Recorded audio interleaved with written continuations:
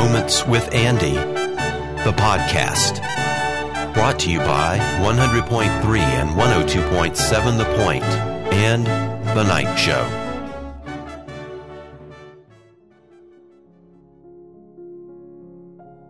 My name is Andy. Thanks for spending a moment here with me. It is Monday, June 8th.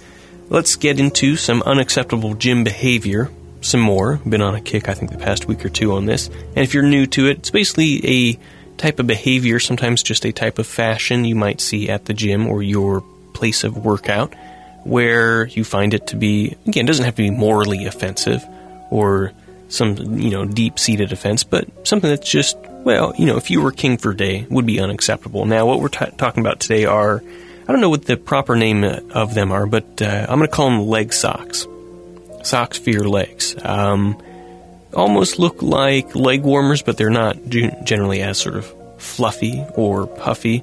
More of this, is it neoprene? Anyways, tight-fitting, and it goes on your calves. Now, it's not a tube sock.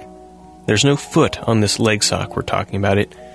You put it on like a sock, but then it slides over your heel, and it basically covers your calf, from your ankle to kind of lower knee or somewhere in that area. And I've been seeing these around more and more at the gym, and at first I just thought they were compression socks. I thought, boy, there's a lot of folks out here with varicose veins apparently, but good on them for, putting on a compression sock and maintaining and taking care of, a healthy leg vein maintenance, maybe we'll call it. But no, found out these are actually kind of a thing, and tried to look up kind of what they do, and they kind of compress but also keep your calf muscle kind of warm, I guess.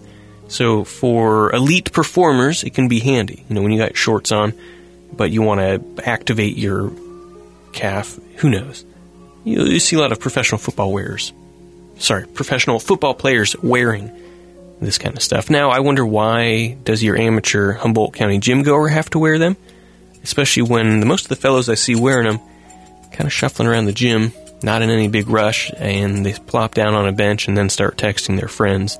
Not exactly sure what you're doing that needs some sort of special leg sock for your calf muscle, but they're out there. You see them quite a bit. Now, if you're wearing them perhaps because your legs get cold and you're like, I've got these shorts, my workout shorts, but they keep my thighs warm, that's fine, but my calves get cold, and that's why I have these leg socks, to keep my legs warm. Okay, well, that makes sense. However, I gotta let you know, maybe nobody's told you before, a little secret here. There are these things, also like the leg socks, they've been invented pretty recently, and they're called pants. And they're like shorts, but they cover your legs. So, to have shorts and then have to go buy something that covers your legs, you can kill two birds with one stone and just buy pants, like the rest of us. Let me know what you think. Andy at kwpt.com. My name's Andy. Thanks very much for joining me here tonight. Now, I like to do this when I can, when I see this news come out. We'll call this good economic news. This is from the Bureau of Labor Statistics, so we do this, I think, about once a month or whenever I can kind of find these stats. And the American economy created 280,000 jobs in May, the Bureau of Labor Statistics reported on Friday. A solid showing, especially after the drop in March, which we chatted about last month, which ended a long run of over 200,000 jobs added per month. So back to, how many months was it that we had? We were creating over 200,000 jobs a month, and I think for March we kind of dipped below that. Nice to see us back up there on top. Unemployment rate did tick up slightly to 5.5% from 5.4%. So we'll take that all in all as good economic news. I know some folks will qualify, well, that's not the best news we could get. Well, no, it's not. And folks say, well, it's not the worst news we could get. So somewhere in the middle, you can define where that is. But for the time being, I'll call it good. Let's talk about an idiot. Believe it or not, there's a lot out there. They're just all over the place. It's amazing. But this one, not only an idiot, kind of double dips, but a criminal at the same time.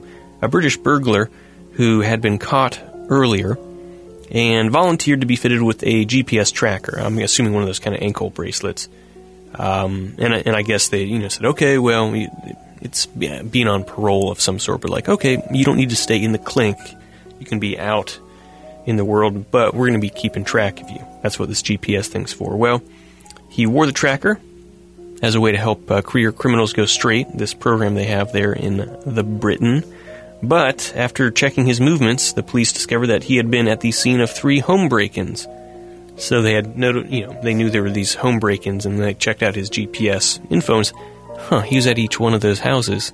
Coincidence? I think not. So they picked him up, and he pleaded guilty to burglary, sentenced to 4 years in prison. Not the sharpest guy out there, you'd think.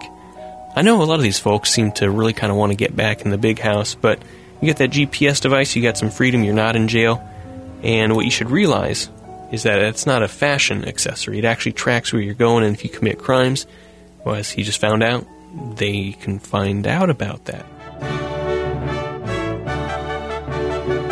This has been Moments with Andy, the podcast, brought to you by 100.3 and 102.7 The Point and The Night Show.